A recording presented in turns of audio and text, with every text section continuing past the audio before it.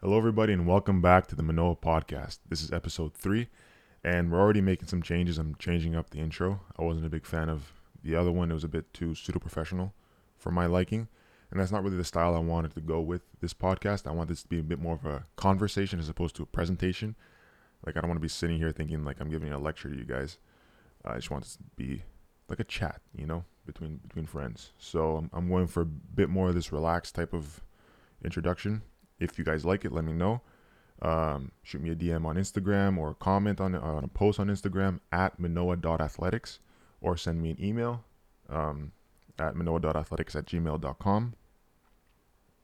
Probably better to send a DM or something on Instagram because I'm 20 years old. Emails are a bit foreign to me. So that's more of like a 30 plus thing. I'm only 20 years old. So if people are 30 plus, those people know better with emails.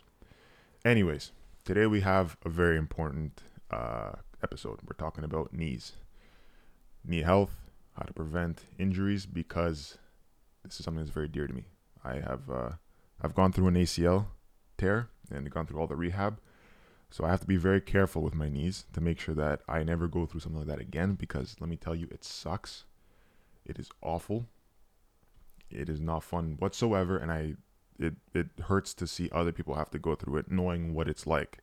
And I would say I had it fairly easy. My body responded very well to the surgery, to all the training I did, and I was able to make a good recovery. But sometimes it's a bit more finicky with other people, and it's tough to see them have to go through that and get in that bad place of, will I be able to play my sport again? So it's not a good thing whatsoever. ACL tears or anything, like any sort of injury.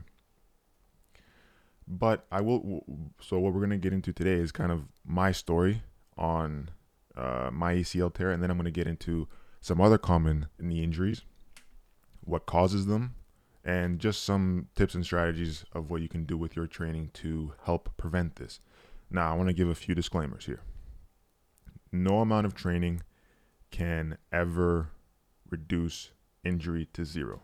No amount of training, nothing. So whenever you play a sport, there is always going to be that small chance of you getting injured. So just because I say if you do this, it'll limit any sort of injury, not any sort of injury, but this specific injury, it never brings it down to zero. So you could do all these your whole life and you still have a chance of tearing an ACL or some other knee injury. Second thing, no amount of training can ever limit injuries caused by blunt trauma. So that's kind of tags along to the first point. So if someone comes flying in at your knee, let's say you play a contact sport like football, rugby, or even if you do like wrestling or whatever, or some combat sport, someone grapples your knee and twists it all up and rips it out of its socket, then there's no training is going to solve that. That's just it's just unfortunate at that point. So that's about you being very careful about what positions you get yourself in and things of that nature. But even then, still the chance. Last thing, if you are going through one of these injuries, although things on this episode are going to help, please seek out professional help. This podcast is going to give some baseline tips, more so on the prehab side. But if you are going through something like this, you're going to need to go through a physiotherapist who may refer you to a doctor to get some scans, and then back to the physiotherapist and maybe a strength coach to strengthen things back up. This may help, but it's not going to be what solves your problems. This is more so if you're healthy and you want to start doing some things to help your knees feel better. So now, with that being said, let's move on to my little story of how I tore my knee. So the day was August 30th of 2018. And the reason why I remember this is because it was the day after my birthday. It was about 20 minutes to the end of practice. It was like 6:40 in the afternoon or evening. I don't know, or whatever that counts as. That's not my area of expertise. But it was like 6:40. I was on scout team. I had a man blocking me. I see the ball carrier coming to my left. I started making some lateral movements to my left, and then after a couple steps, I hear some pops, some cracks, some lovely little noises in my knee that everyone wants to hear. And instantly pain shooting in from my knee. I collapsed to the ground. It felt terrible. kind of as a joke, I was like, "Yep, it's my ACL, but I had no idea. And then the trainer came, did some tests, picked me up, took me inside to the training room, and I was upset because A, it hurt. B, I was like, this could be something serious. This could take me out for a while. And then over the next few days, I was able to walk on it. So I was like, oh, maybe I didn't tear my ACL. But little did I know, you don't need your ACL to walk. You need it to do anything above walking, and it's recommended for walking, but you don't really need it to walk. So a few weeks later, I did an MRI, got the results back from a doctor. He called me and he said, "Hey, look, Yanis, I have some unfortunate news. Your ACL's torn. There's like a few fibers that are still attached, but for the most part, it's gone." And I was like, great.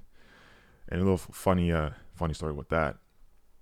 Before you can play university sports in general, you have to get a physical test done by a sports doctor. You have to assess your joints and make sure that you have no outstanding injuries, that your mobility is good, that your ligaments are working well, yada, yada, yada. So he was checking my knees at some point, making sure that my ligaments were working well. I had mobility, flexibility, all that stuff. And he was like, "Wow, man, like you have some great knees." I was like, "Really?" He's like, "Yeah, like you got some great mobility. Like they have a bit of give. Like you'll definitely bend before you break." And let's say 2 weeks later, I broke. So yeah, and remember he saw me a little after my diagnosis, or even after I heard it. Don't remember.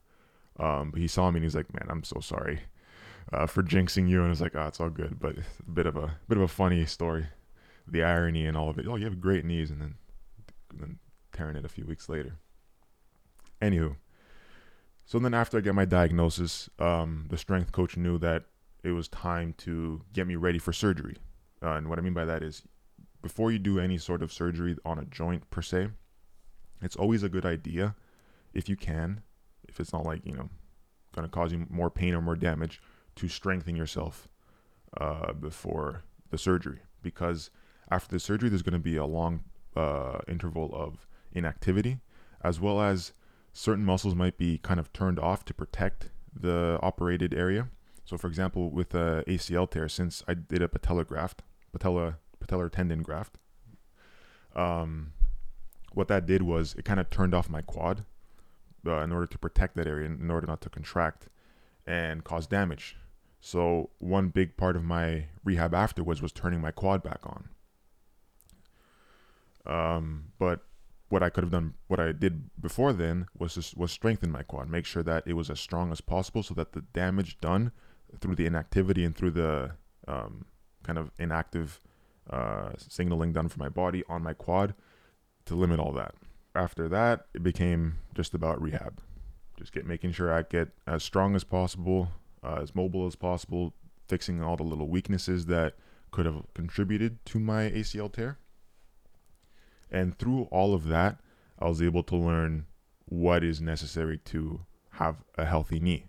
And this is something that's ongoing for me, because just because I went through the rehab process doesn't mean I'm done protecting my knee. I want to make sure that I'm as bulletproof as possible.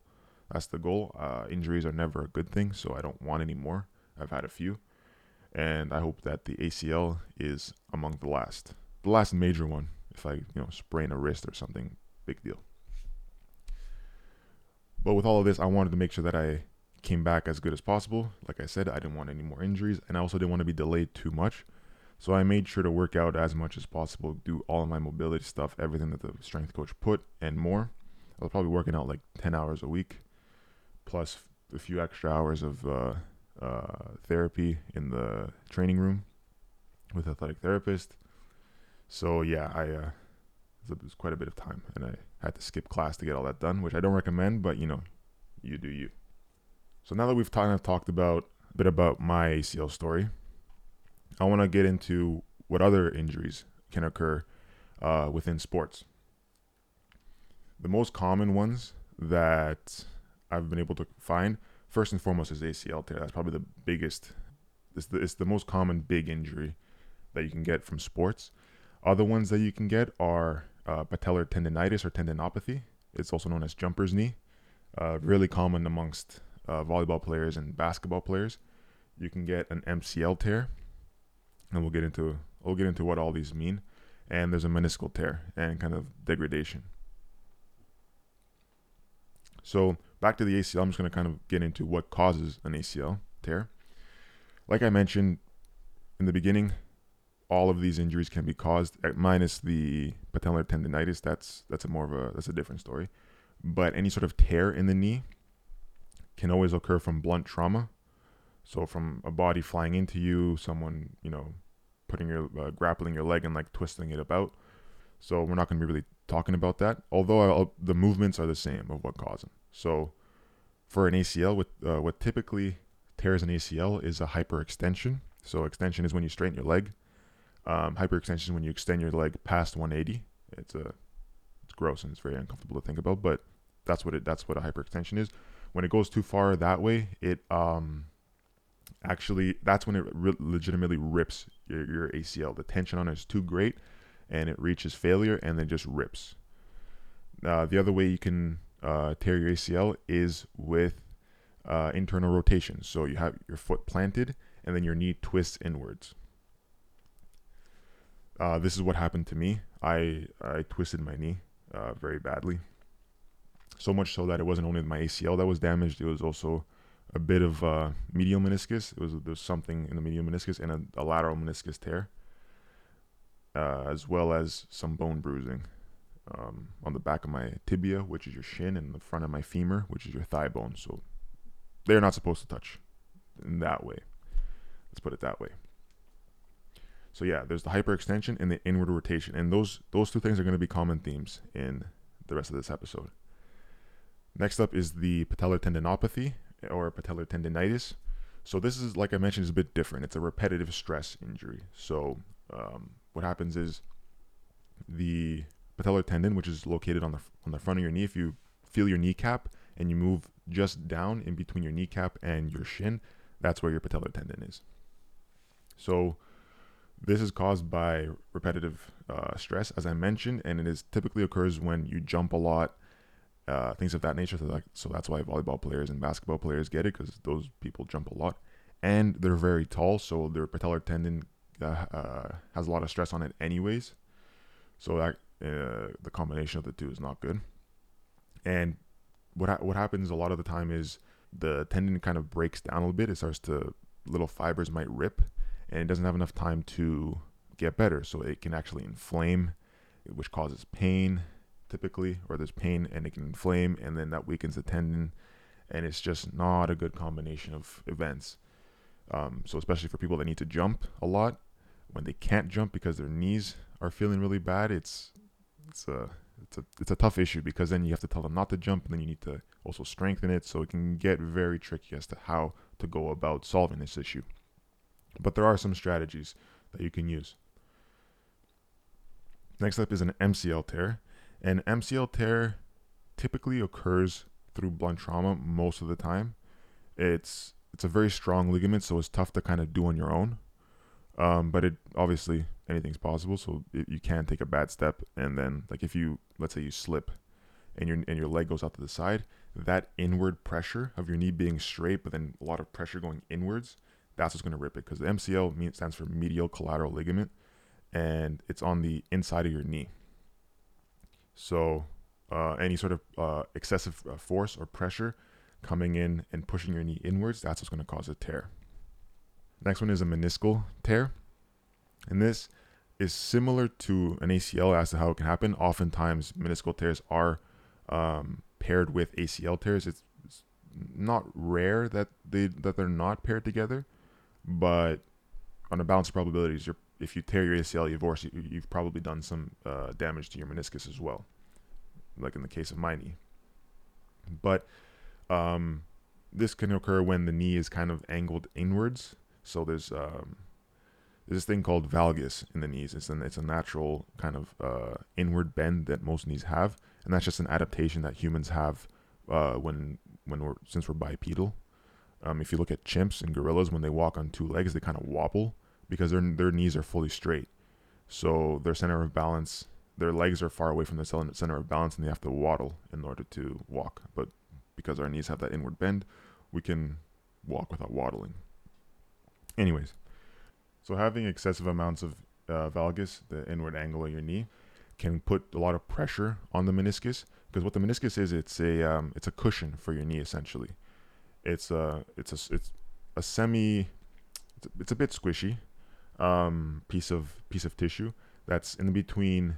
It's kind of like a soft cartilage. I guess it's one sort of way to put it.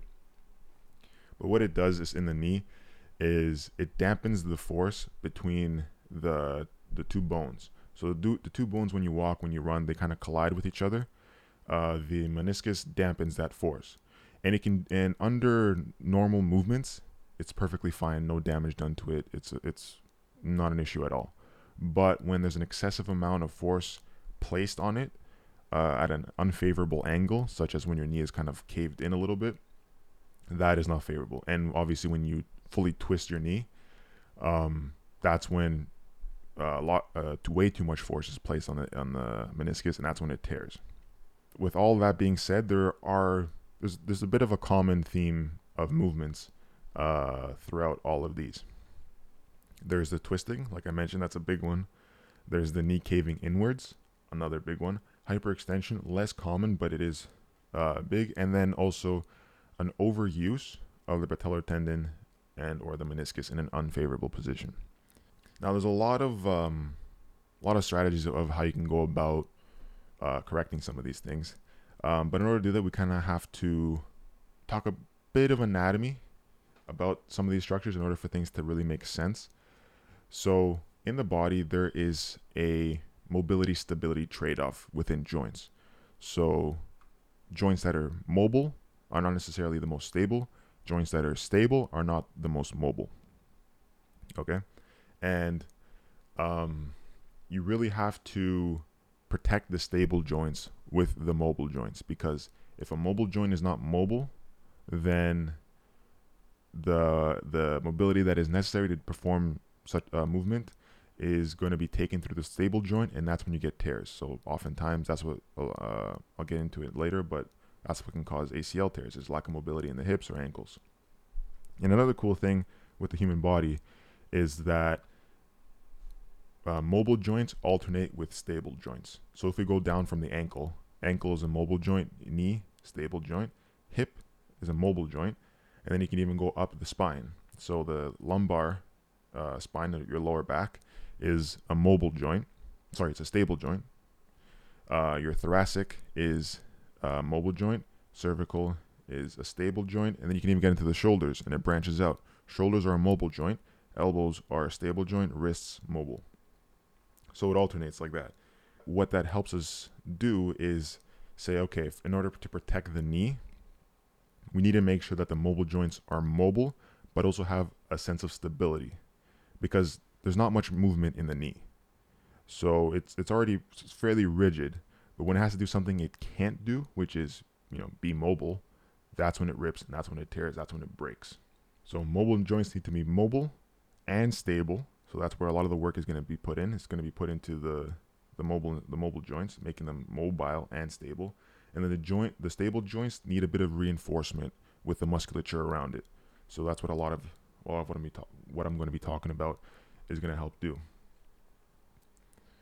Now, dealing with patellar tendinitis and tendinopathy is a little different. There is a mobility factor that plays a role in this, but a lot of this is about decreasing the strain placed on the patellar tendon, and allowing it to strengthen and have the ability to withstand the forces going through it without any issues.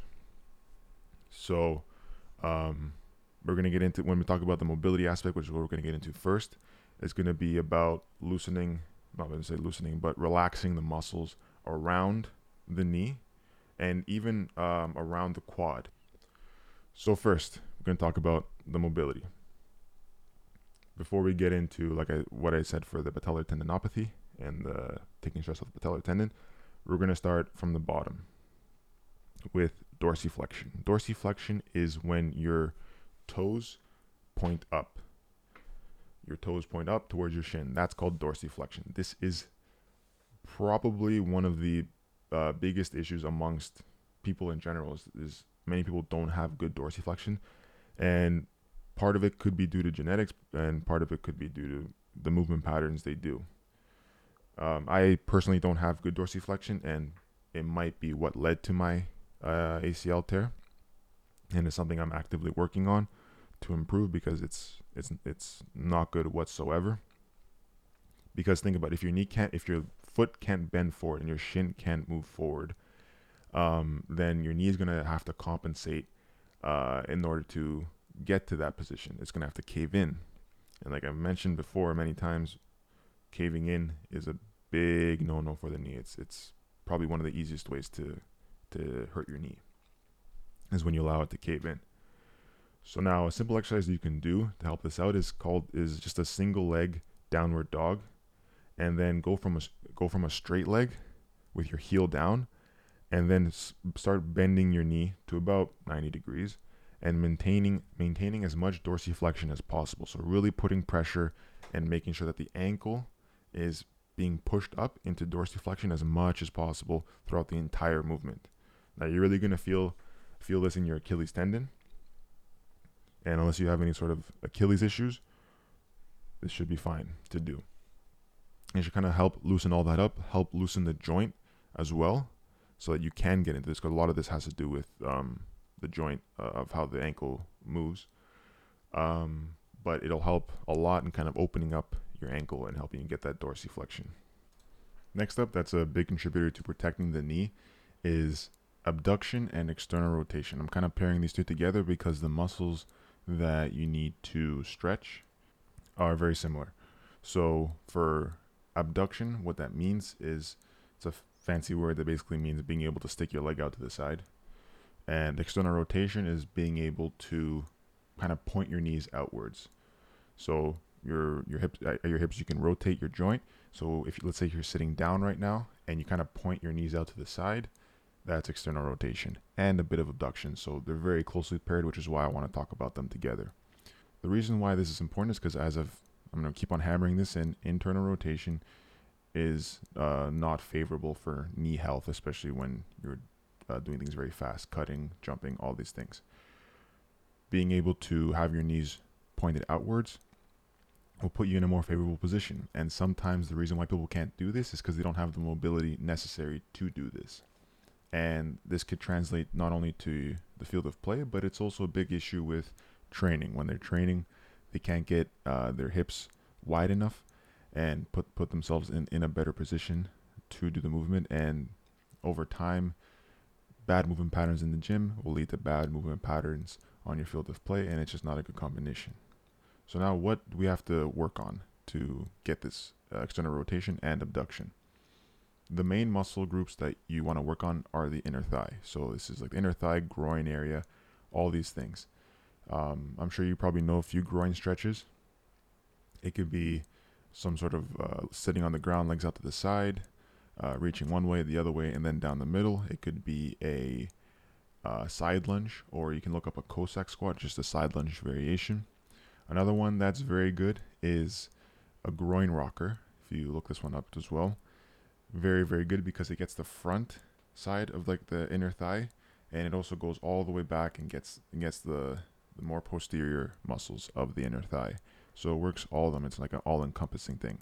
Another one you can do is just simply get into a deep squat and kind of push your legs, your knees out to the side. This also helps open it up.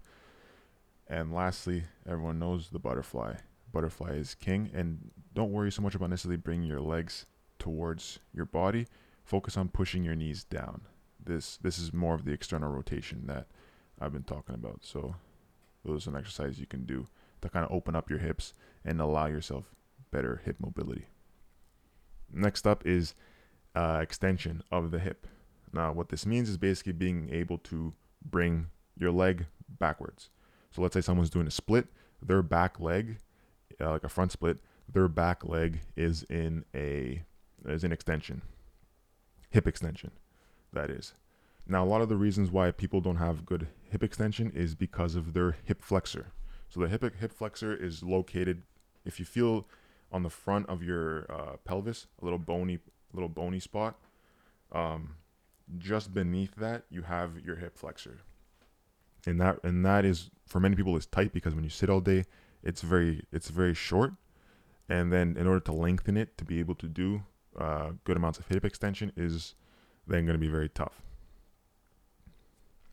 Having mobile hip flexors does two things. It takes stress off the quad, which helps with the patellar tendinitis, like I mentioned, the kind of chain of muscles on the front of your leg. By taking stress off the quad to do hip flexion and allowing it to kind of relax, it then will take some stress off of the patellar tendon. The other thing it does is allows your hips to be more mobile, and it doesn't force you to compensate with your lower back, because like I mentioned, the lumbar spine or your lower back is a stable joint and your hips are a mobile joint. So you want to make sure that your mobile joints mobile, your stable joints don't have to compensate for the mobility. But doing some sort of deep lunge with your foot flat on, with the back leg flat on the ground, so you're on one knee, and you can even do it with your back foot elevated. So maybe you go up to your couch, you put your foot in your couch, and then your knee on your ground, on the ground, and get a nice stretch on the front. That's gonna stretch out your not only your hip flexor but your quad. So if you are having some issues with your patellar tendon, like I mentioned, probably best to seek help through a professional to get that checked out, because you don't want to stretch your quad and put even more tension on that patellar tendon. You want to make sure that you're stretching the stuff around it so the other stuff can relax, and then over time the quad can relax and not be continually putting stress on that patellar tendon. Now second last for mobility is hamstring flexibility. Now I've added this one not necessarily because having mobile hamstrings is going to protect the knee per se, but the reason why I added this in is because a lot of knee protection work, so to speak, requires strong hamstrings. So it's going to require you to do a lot of strengthening of the hamstring. So when you're doing a lot of strengthening work, it's going to cause it to shorten and become very stiff, and you don't want it to be stiff. It's always better to be a bit more mobile. So the reason why, and the other thing is that it's a biarticular muscle. So it crosses two joints. It crosses your knee joint and it crosses your hip joint. So a lot of tension goes through your hamstring, and you want to make sure that it is loose, mobile, feeling good, and not too stressed out from everything you do to it.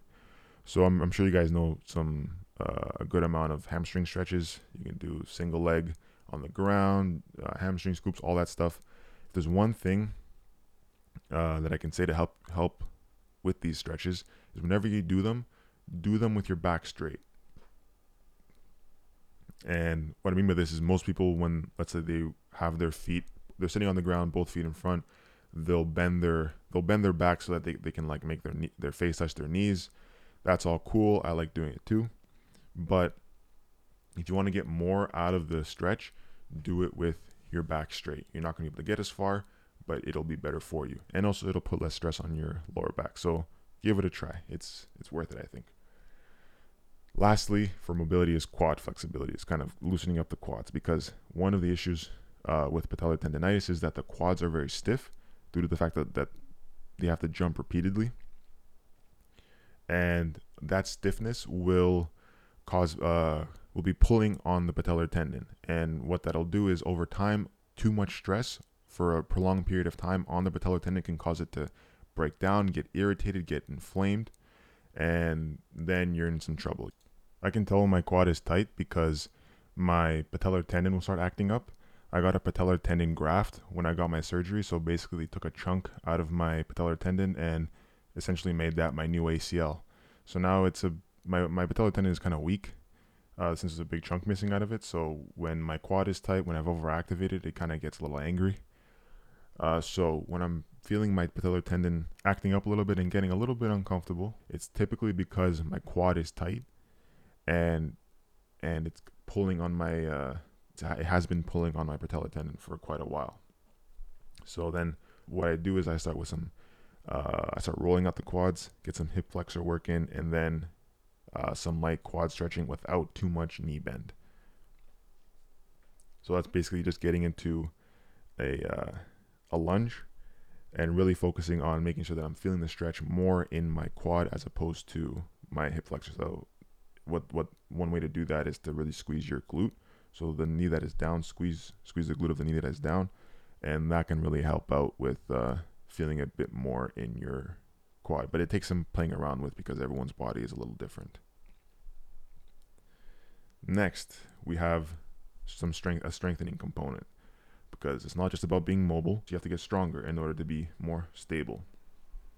And for this one might surprise people, but the foot is something that people very often overlook, and it is so crucial for knee health, because in your foot you have an arch, and that arch is located on the inner portion of your foot. And when that arch is healthy and functioning properly, it allows for proper angles of the shin.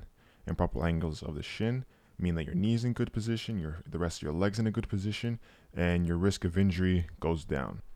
If this arch collapses, that will then bring down the angle of the shin, and it will make the valgus, so that inward knee bend, a bit larger, then putting you at greater risk of some sort of knee issue. Now, it's not necessarily going to be a knee tear, but it could be some sort of meniscal tear. It could even be some arthritis later on. It's not a position that you necessarily want to be in. So now, how do you train your foot? And a lot of it has to do with the big toe, right? It's a very underrated toe, but your big toe plays a big part in stabilizing essentially your whole body, because starts with a good foundation. You got to build a good foundation. You got to have a strong big toe. Now, a simple way to do this is, when doing any sort of lower body exercise, specifically the ones that are single leg, do them barefoot. And when you do it, think about digging all 5 of your toes into the ground. Spread them apart as much as you can, and then dig them into the ground, and really feel the inside of your arch work. Over time, the first day you do it, your foot might be completely sore the next day, and then you want to back off. But over time, you'll be able to build it up to the point where you do it naturally, and your foot's going to feel secure. Then it's going to help your knees out, and things are going to feel a lot better. Another way to do this is, if you are standing on one leg for balance, by really taking the time to focus on, again, spreading your toes out and pushing them into the ground while you're on one leg, that also will help strengthen your foot, which will then, like I said, help out your knee. Another one that I didn't know about until fairly recently I knew about it, but I didn't know how important it was strengthening a muscle called the tibialis anterior. Now, if you've ever noticed a muscle on the front of your shin, the one that puts you into dorsiflexion, it's that muscle. The muscle that contracts on the front of your shin, that's your tibialis anterior. And this is a big one for any time you want to do any sort of deceleration. So when you're sprinting, and then you want to decelerate a little bit to change direction or come to a full stop or even jump, this muscle is huge for stabilizing things in the ankle, because it's a fairly big muscle, and it does a lot for protecting not only the ankle but also the knee as well. Now, one way to train this, because it's often neglected, so many people don't really think about it, is if you have a band, attach that band to a secure like a post or something, or your bed frame, and then sit back about 1-2 meters, attach it onto your foot, and then kind of do dorsiflexion curls. So just keep putting your foot into dorsiflexion while the band is providing tension in the opposite direction, and do a good amount of reps of those, and you'll feel it burn. If you don't have a band, you can go up to a wall, lean against the wall with your feet at a slight angle with relative to the ground, and then go from flat feet and then raise yourself onto your heels. Again, do that for a good amount of reps, and you'll feel a burn on the front of your shins. And over time, this will strengthen your tibialis anterior, make it stronger, and help out with, like I said, ankle stabilization and even knee stabilization. Also, not to mention, it'll make your legs look a little bit more jacked. So there you go. If you're not going to do it for knee health, do it so that you can look more jacked. Next up, which then this one is, I think there's people know about this one, but it's huge. Hamstring strength. Hamstring strength is, if you're not going to do anything else, strengthen your hamstrings. So one thing that happens when people tear their ACLs is their hamstrings actually start turning on, and they do this so that they can protect the knee. One thing your ACL does is it limits your shin from moving forward in the knee joint capsule. So now your ACL can limit the same thing. So when your body realizes, okay, something's happened to the knee, we felt a lot of pain, a lot of snaps, pops, whatever, it'll actually turn on the hamstring to protect the knee. So your body knows this, but it took us a while to know this as well. Now, if you strengthen your hamstring a lot, it means that during your sport, when it is turned on, there will be an extra bit of protection to your knee. Now, how do you train the hamstring? Well, people are going to think leg curls. And now those are good, but there's a better type of leg curl that you can do. It's called the Nordic hamstring curl. It's basically where you secure your ankles. You're on your knees. You secure your ankles on a stable spot. You can have a friend do it. You can have a friend hold your legs down or a piece of equipment. Most people don't have the piece of equipment. I would hope people have a friend to help them out. If you don't have a friend to help you out, then I'm sorry, man. I don't know what to say.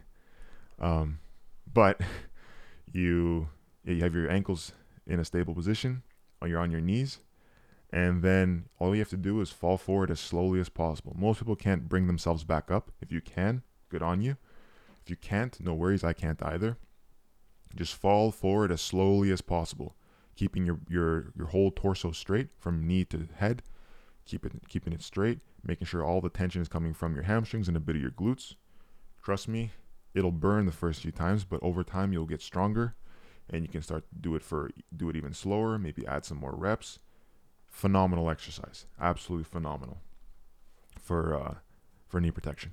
Another one that's absolute gold for knee protection and also for performance is the single leg RDL. Now, if you watched or listened to episode 2, you would have heard me mention a single leg RDL. These are great as well because they not only do hip extension, so bring your leg backwards, they also do the job of the ACL in a sense. They kind of help stabilize the knee and keep the knee from moving in any unwanted direction. So it kind of has both that double function of the strengthening of getting the extension plus knee stabilization. So it is both these exercises, I highly recommend at least having one of them in your program, because having strong hamstrings not only good is not only good for performance, but huge for protecting the knee. The last strengthening component is strengthening your external rotators of your hip. So these are located not on the side of your hip, but at about a 45-degree angle behind you. So it involves your glutes, your glute max to a little bit, but more so your glute medius, big glute min. And there's a bunch of other smaller muscles in there that I'm not going to get into, but a lot of those are involved in externally rotating your hip, which will bring your knees out. Now you want to make sure that your knees are out as much as possible because, like I said, having them turn in is when you have injuries, and we don't want those. We say no to injuries. So how do you train these? One of the best exercises you can do that's also very simple is you take a mini band. You can put it just above your knees. If you're newer to this, I recommend above your knees. If you are more advanced, you can go around your ankles and just take lateral steps side to side. Disclaimer here: do not take the step and reach with your foot, reach with your knee. Because by reaching with your foot, not only will you not get as much hip activation, rather external rotation activation, you're also going to be putting your knee in a more internally rotated position, which is kind of not what we want here. So make sure you're reaching out with your knee first, so that your whole body's in a better position. It's in a more athletic stance, and you get better work done on your external rotators. These are probably one of the exercises that helped me out the most, and it was making sure that my knees were always at least over my toes, or even outside of that, when I was running, when I was squatting, or doing any sort of exercise. It is absolutely huge. Now I want to get into a couple more components that I think are super important and that have helped me a lot with my recovery from my ACL tear. One of them is proprioception, which is basically your body's ability to know where it is in space. There are various sensors in the body that help with this, that let you know how lengthened muscles are, and based off of that information, you know where things are, essentially. So you don't need to look at your arm to know how extended or how bent it is. You just know where that is. And a big one is with the ankles.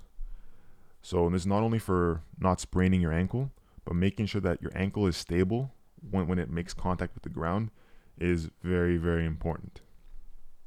So the best way to do this is just to stand on one leg. Stand on one leg for as long as possible.